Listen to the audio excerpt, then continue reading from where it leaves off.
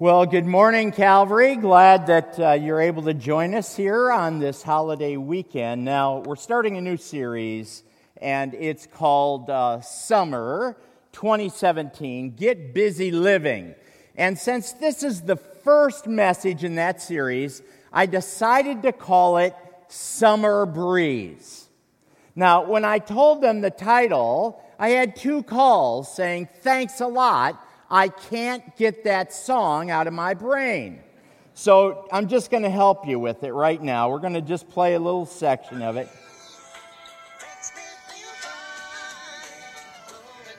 You got it? Can you forget it now? Just leave it go.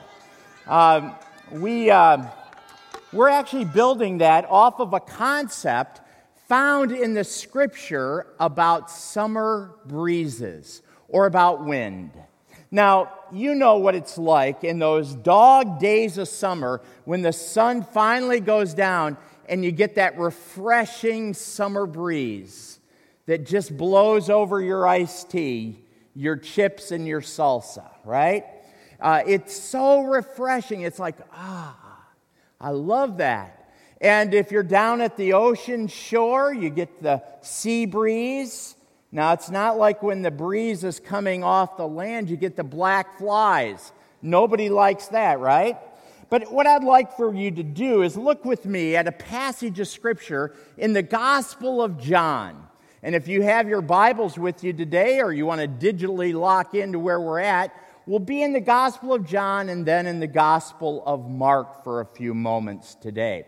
So in John chapter 3, verse 8, we see something about this wind that I'm talking about. This is what Jesus said. "The wind blows wherever it pleases. You hear its sound, but you cannot tell where it comes from or where it's going. So it is with everyone born of the Spirit." And yesterday, storms moved through the areas. You probably saw the trees.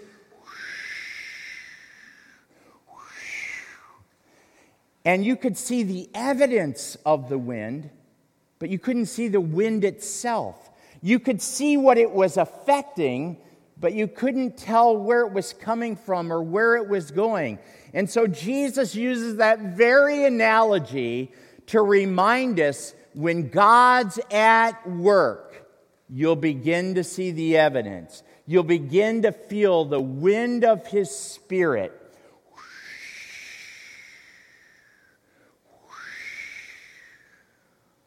And all of us who know Christ or have at least shown the interest to come to a place of worship, there's been some movement of God. God's up to something.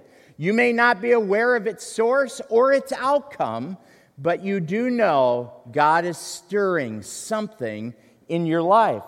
Now let's look at the larger context of that statement. And it has to do with a member of the ruling group of Pharisees. So let me drop into this context in verse 1 of chapter 3 of John. "Now there was a Pharisee, a man named Nicodemus, who was a member of the Jewish ruling council. He came to Jesus at night and said, 'Rabbi, we know that you are a teacher who has come from God. No one could perform the signs you are doing if God were not with him.' Jesus replied, 'Very truly, I tell you, no one can see the kingdom of God unless they are born again. How can someone be born when they're old?'" I don't think Nicodemus, or we'll just call him Nico, I don't think he was, just trying to be, obnoxious, but he was trying to be logical. "Jesus, I don't understand what you're saying. How can we be born again when we're already born, when we're old?" Nicodemus asked, "Surely they cannot enter a second time into their mother's womb and be born?" Jesus answered, "Verily, I tell you, or truly I tell you, no one can enter the kingdom of God unless they are born of water and the Spirit. Flesh gives birth to flesh, but Spirit but the Spirit gives birth to spirit. So you should not be surprised at my saying, you must be born again. Here's that verse. The wind blows wherever it pleases. You hear its sound, but you cannot tell where it comes from or where it's going. And so it is with everyone born of the Spirit. For God so loved the world, we jump down to that very famous section of this passage. For God so loved the world that he gave his one and only Son, that whoever believes in him shall not perish but have eternal life. That seems to be a promise of a purpose. How did that happen? This way, for God did not send his Son into the world to condemn the world, but to save the world through him. Whoever believes in him is not condemned, but whoever does not believe stands condemned already, because they have not believed in the name of God's one and only Son. What Son? The Son, Jesus Christ, that according to Galatians 4:4 was sent at the exact right time in human history, born of a woman, made under the law. So Jesus intersected, divinely came across the pathways of the human beings that he had created. He took on the very form of a human being. He became like us so that he could know us, love us, die for us, raise for us, and create for us an eternal home. So God had a purpose to divinely intersect our lives. Now, as I said, Nicodemus, he wasn't being unspiritual, he was just being earthy. He was like, Jesus, I don't get it. How can this happen? How can I enter a second time into my mother's womb? And Jesus said, you're thinking only on the physical level. Many people would believe that Jesus is talking about when the bag of waters breaks, it makes way for the imminent birth of the child. And so it is when you know the Spirit of God is moving in the lives of people, something is about to happen. Now, when a baby is born, it usually isn't a surprise. I'm surprised that some people are surprised when they all of a sudden have a baby, right? But the idea is that's a culmination of the gestational period. It's been months in preparation, usually around 9 months, and then all of a sudden the water breaks and the child is born. And Jay alluded to this in his earlier comments about someone who's intersecting different people at different times in different ways, totally unaware that the wind of God is moving, that there are divine purposes, meaning God is monitoring both time and methods. And we would call that, my friends, the providence of God. So today there are 3 of these concepts that we want to introduce to you from these gospel accounts. And the first one is God governs timing and methods. There is some elements by which God just lets the laws of nature take over. In other words, if you run your car into a tree, it doesn't turn into a sponge just because you're a believer, right? There are certain laws that God has placed as a way to allow us to have normality. But we know, we sang about it throughout the worship set today, God is at work doing something that we may be unaware of, but its effects will be obvious to all. When I think of God's timing, his intersection, what would happen if we suspended from an eye bolt up there 2 lines, and to each line we connected a hoop, right? And we took one of those hoops up to this side and one up to this side, and we let them go. What would happen? They would start to crisscross, right? And eventually that pace would slow down, and because there is a central purpose or central point, they would eventually begin to line up. Well, I think that in our lives, many times those hoops are eclipsing God's agenda, God's plan. And eventually, we begin to understand what Romans 8:28 talks about. All things work together for the good to them that love God and are called according to His purposes. Meaning God doesn't make a mistake. God uses all things for things that He knows that we may not. Deuteronomy 29:29 tells us there are certain things that are the secrets of God, and He doesn't reveal them until the right time. Now, sometimes that can look like a disaster.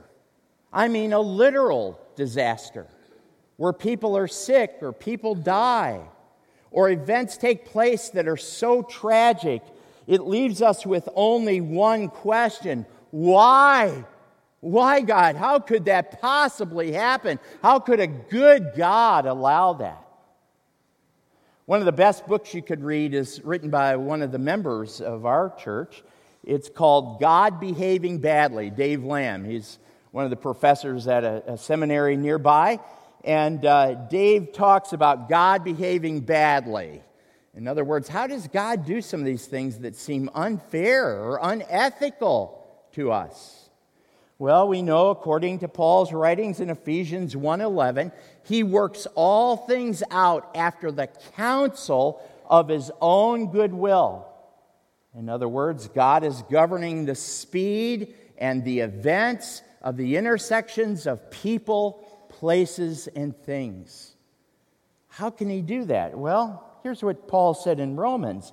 Oh, the depth and the riches of the wisdom and knowledge of God. How unsearchable are His judgments and His paths beyond our tracing out. Who has known the mind of the Lord, or who's ever been His counselor? Who has ever given to God that He should repay them? For from Him and through Him and for Him are all things, and to Him be glory forever. So, as we sang earlier, God's ways are higher than our ways. Now, as we grow in the Lord and we experience the reliability, the trustworthiness of God, we do come to a settledness. We don't know why, but we do know that God is in charge. He is working something together for His own purposes. It was just 1 year ago, last month, that it was a Friday evening. I got a frantic phone call from one of my dear friends in California. They attended the church that I pastored for a while. And her scream, her plea was, please pray. Please pray. Christina's been shot. Christina Grimmie was just a little child growing up in the church that I was pastoring. She always used to say to me, will you marry me when I grow up? And I would say, Christina, I'm already married. And she would say, you know what I mean. But as she grew, God brought people into her life to help her discover and launch an unbelievable musical career. A phenomena on YouTube, a finalist in the Voice contest, was singing at a concert in Florida. A fan comes up and at point blank shoots her twice. And she falls dead. Her motion to the fan was, come. She wanted to greet this man. Boom. And the brother, Christina's brother, tackled him. The man points the gun right at his head and pulls the trigger, and it won't fire. All of a sudden, his eyes get giant. He stands up, and he walks backwards and shoots himself. Listening to those parents, being a part of all of those events, I know in my own heart and in the life of each of my family members, with weeping with those that weep and great sorrow, saying, Why, God? How can this be? But yet, since that day, God has been doing unbelievable things. People are coming to know Christ. Many people came to know the Lord as part of that event. But yet we say, God, can good come out of evil? Well, Joseph of old said they meant it for evil, but God meant it for good. When Daniel was thrown in the lion's den, and it led to the faith of Darius the king, and the name of the Lord was proclaimed throughout the kingdom, how can something so devastating turn out to be something so powerful? So whether it's Job that says no matter how hot the fire gets, no matter how hard the trial is, I'll trust him, believing I'll be refined like gold. How is it that Peter can say, trust God in those trials that will come to each of us, and God will refine you? It's because we have this abiding knowledge of the providence of God. God's not wringing his hands. God's not going, oh, I can't believe that just happened. Oh, I should have been a better God. I should have done a better job. Here I was messing with this thing over here, and this happened. See, we know intuitively because the Spirit of God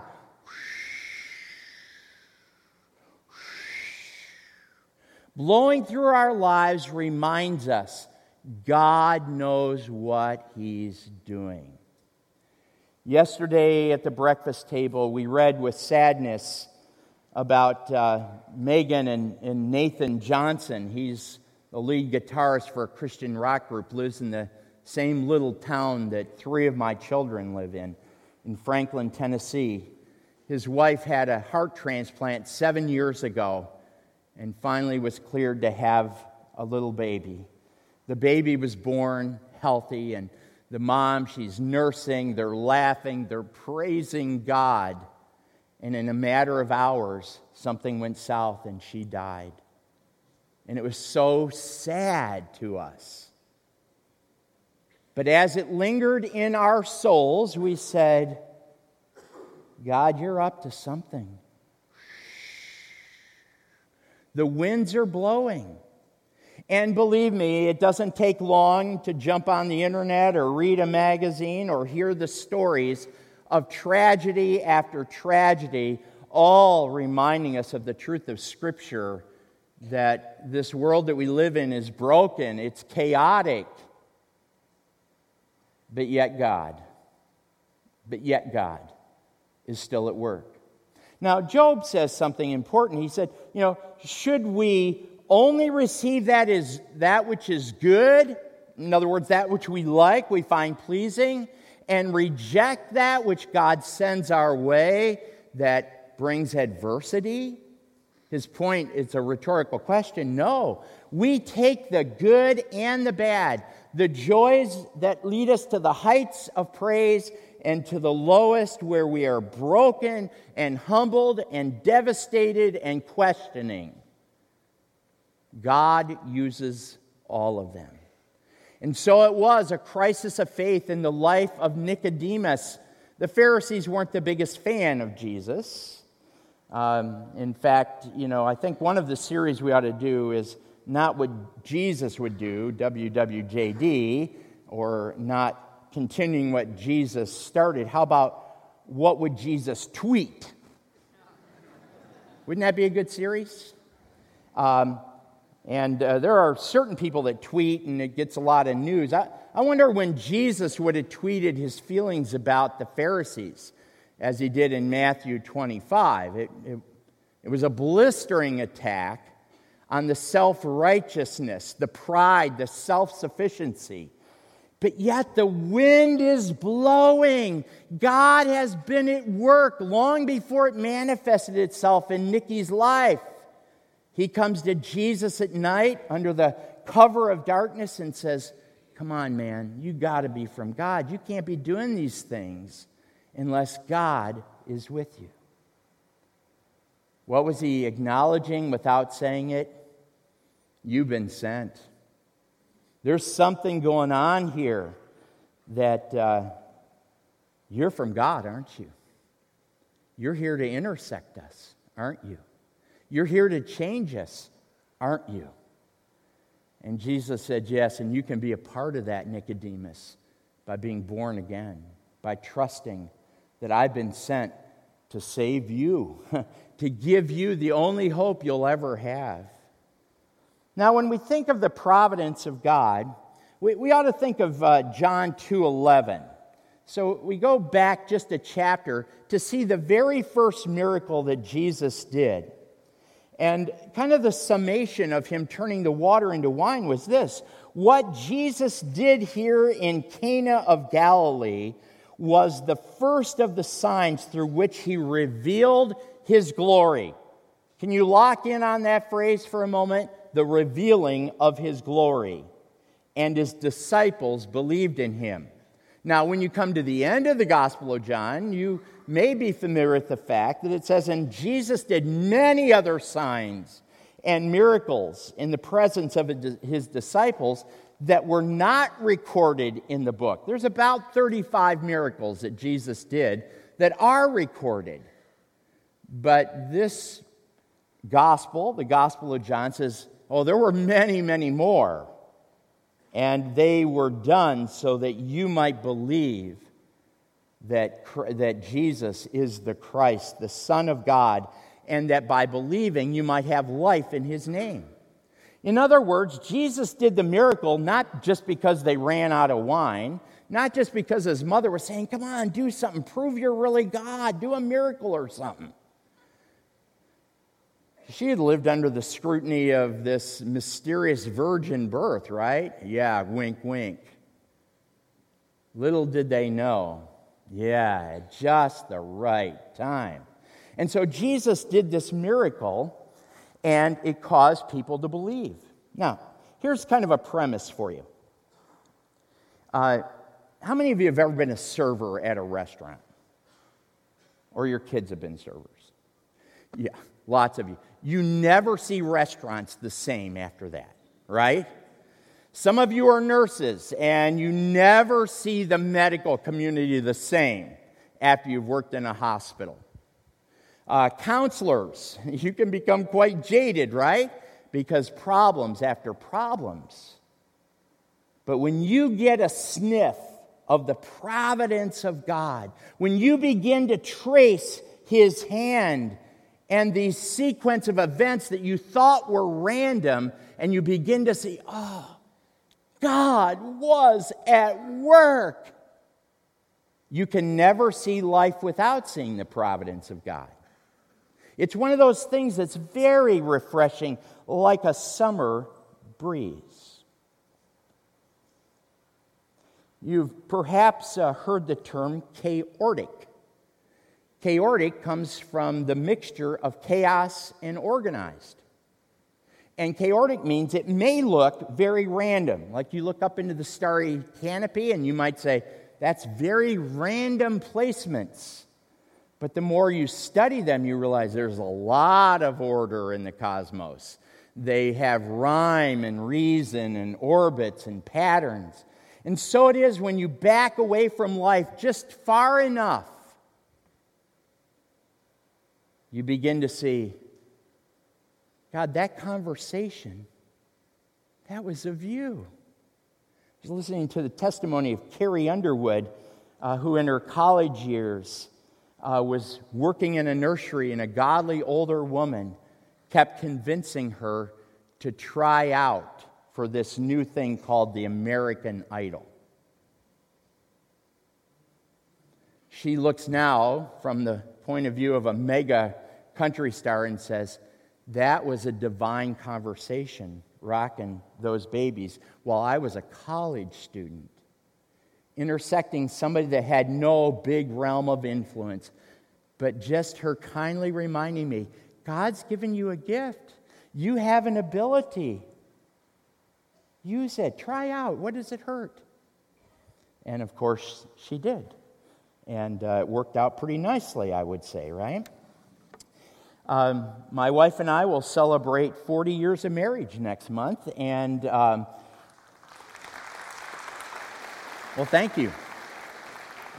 Required more sacrifice on her side than mine, I'm sure of that. But I was thinking of all the things that's happened with having 4 children and dogs and hamsters and snakes and birds and rabbits and being on planes, trains, and automobiles and just all the things that have made up life. And it's not until you can look back and say, wow, God was really at work. I remember a family, their daughter, lovely Christian woman filled with grace, just a teenager, but suffering terribly under the problem of an eating disorder. And the anorexia was just turning her into a skeleton. And the family didn't know what to do. They're listening to an album. That's one of these round things. And it was the musical group Point of Grace, and one of the women gave a testimony about going to a place called Remuda Ranch in Arizona. That was a divine intersection. That moment, that time, hearing that recording of a story of how God used a place literally saved that little girl's life. And today she's a model Christian woman who gives God glory, gives God grace. That intersection of those conversations.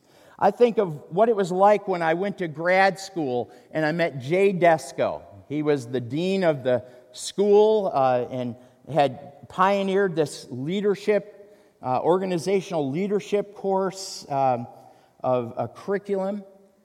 And I didn't know when I showed up there that intersection would change the whole trajectory of my life. I would have no opportunity to know you, to be at Calvary, to be serving lots of ministries. And as those leaders get healthier, their churches and their businesses get better and healthier. And they're affecting thousands of lives from enrolling in a class, a divine intersection. When I mentioned my wife and I and our marriage, I think of the oddity of how we met. And I'm not going to go into that story.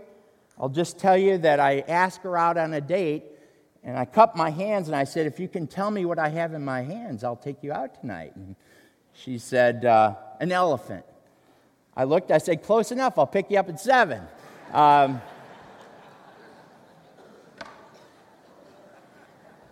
You get the idea.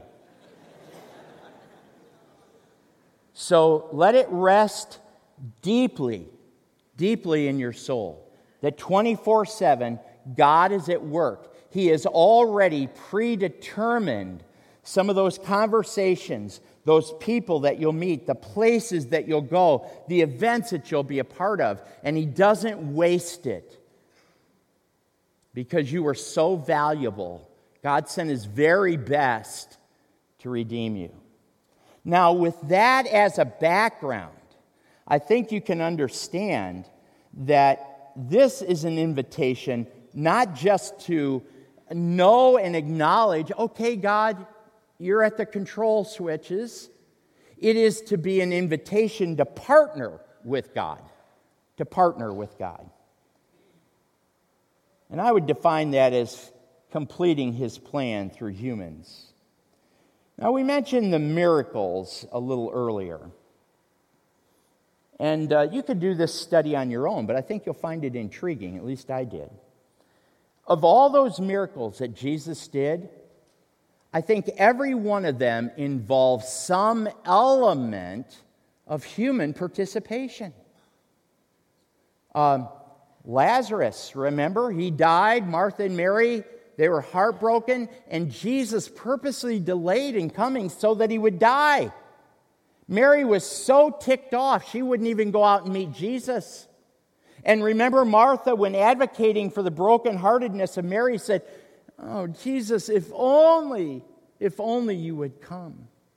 God, you could have, or Jesus, you could have, if you would only have come. And Jesus said, I delayed by design, that God might be glorified.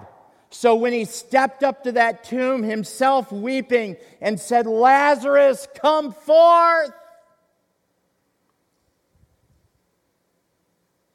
Lazarus didn't go, "Nah, I'm busy, I'm sleeping." He got up. There was a call. "Roll that stone away. Lazarus, you come out. You were dead, and now you will be alive." When he turned the water into wine, he said, "Go fill these barrels with water." When the man with the withered hand stood before him, he said, "Stretch out your hand." There was always those elements of human partnership.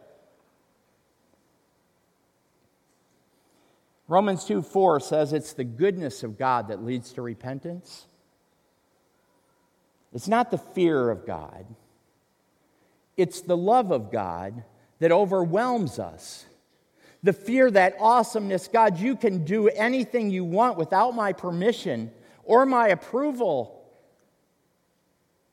But when God shows you so much grace, mercy, love, when he intersects the brokenhearted, when he helps those that have gone through the tragedy of divorce or addiction or disease or the loss of a loved one, and all those times where God draws near to you because you've drawn near to him, the wind is blowing and he invites you to partner with him. In fact, we know in Ephesians 2:10, he's given you gifts to bless the body, which he says they are the gifts of what? The Spirit. So that we partner with each other and we partner with God. As we close, I want to read just 2 passages with some comment. And I want you to start listening here for the providence and for this idea of partnership. So Jesus in Mark chapter 6, verse 35, you probably ought to understand the context. He has been training these guys called disciples very diligently. Now he sent them out in groups of 2. And he said, don't take any food, no money in your belt. Don't take anything, just let me provide. You go do the miracles. You go and cast out the demons. And then we'll reconvene and we'll have a retreat. So they go and do that. They're very excited. There's been some failures, some successes. They come back. They're going to go on their retreat. And this big group gathers, about 5,000 men. But just as they're getting ready to go, they get message, John the Baptist, the forerunner of Jesus, his head has been cut off and placed on a silver platter. That's the context of what we're going to read. By this time, it was late in the day. So his disciples came to him. "This is a remote place," they said, "and it's already very late." Hear their reasoning now? "Send the people away so they can go to the surrounding countryside and villages and buy themselves something to eat." But he answered, "You give them something to eat." They said to him, "Well, that would take more than a half a year's wages, and are we to go and spend that much on bread and give it to them to eat? How many loaves do you have?" he asked. "Go and see." So when they found out, they said, 5 and 2 fish. Then Jesus directed them to have all the people sit down in groups on the green grass. So they sat down in groups of hundreds and fifties, taking the 5 loaves and the 2 fish. And looking up to heaven, he gave thanks and broke the loaves. Then he gave them to his disciples to distribute to the people. He also divided the 2 fish among them all. They all ate, all 5,000 of these people, and were satisfied. And the disciples picked up 12 basketfuls of broken pieces of bread and fish. The number of the men who had eaten was about 5,000. Now here's my point. Jesus, he said to the group, "Okay, everybody close your eyes. I'm going to do something. Your eyes aren't closed." And he pulls out this magic wand. He makes this huge pile of food. It was unbelievable. You could hardly see the top. The food was, he took those little loaves and those little fish, and there was a mountain of meat and bread. It was kind of like going to Arby's. It was just like huge, right? Is that what he did? And then he went, voila! No, he didn't do that. He distributed a little piece of fish. He only got a couple of them, right? These aren't great big mackerel. These are little sardines and little wafers. He hands them out to the 12. Says, now you go and distribute it. They're going, oh, this is so embarrassing. Jesus must have PSTD, post-traumatic stress, being in the sun too long. There's no way. And the miracle happened in their hands while they were participating with the plan of God. He didn't make a big mess of food and then say, okay, pass it out. It happened in their hands of faith. What were they doing? They were learning dependency to partnership with God. You add to that the idea of promises. No sooner had they fed the 5,000, they're out in a boat. And a strong wind occurred. I wonder where that came from. God was going to teach them out of their fear and Him walking on the water that they can trust Him in good times and in bad. In fearful moments and at times where if God doesn't show up, this is going to go awry. I want to close right now with a video. And this video is a call for you to reflect on the fact that God promises, I will be with you. So wait for me. Wait patiently for me. I'm a faithful God. If you can't see my hands, at least trust my heart. The timing, the methods, the call to partnership. And I'll never leave you, and I'll never forsake you. I will give you the throne of grace where you can come and find help when the strong winds are blowing. So watch this video, and perhaps while you're watching, you could do some reflection of things in your own life where God's at work.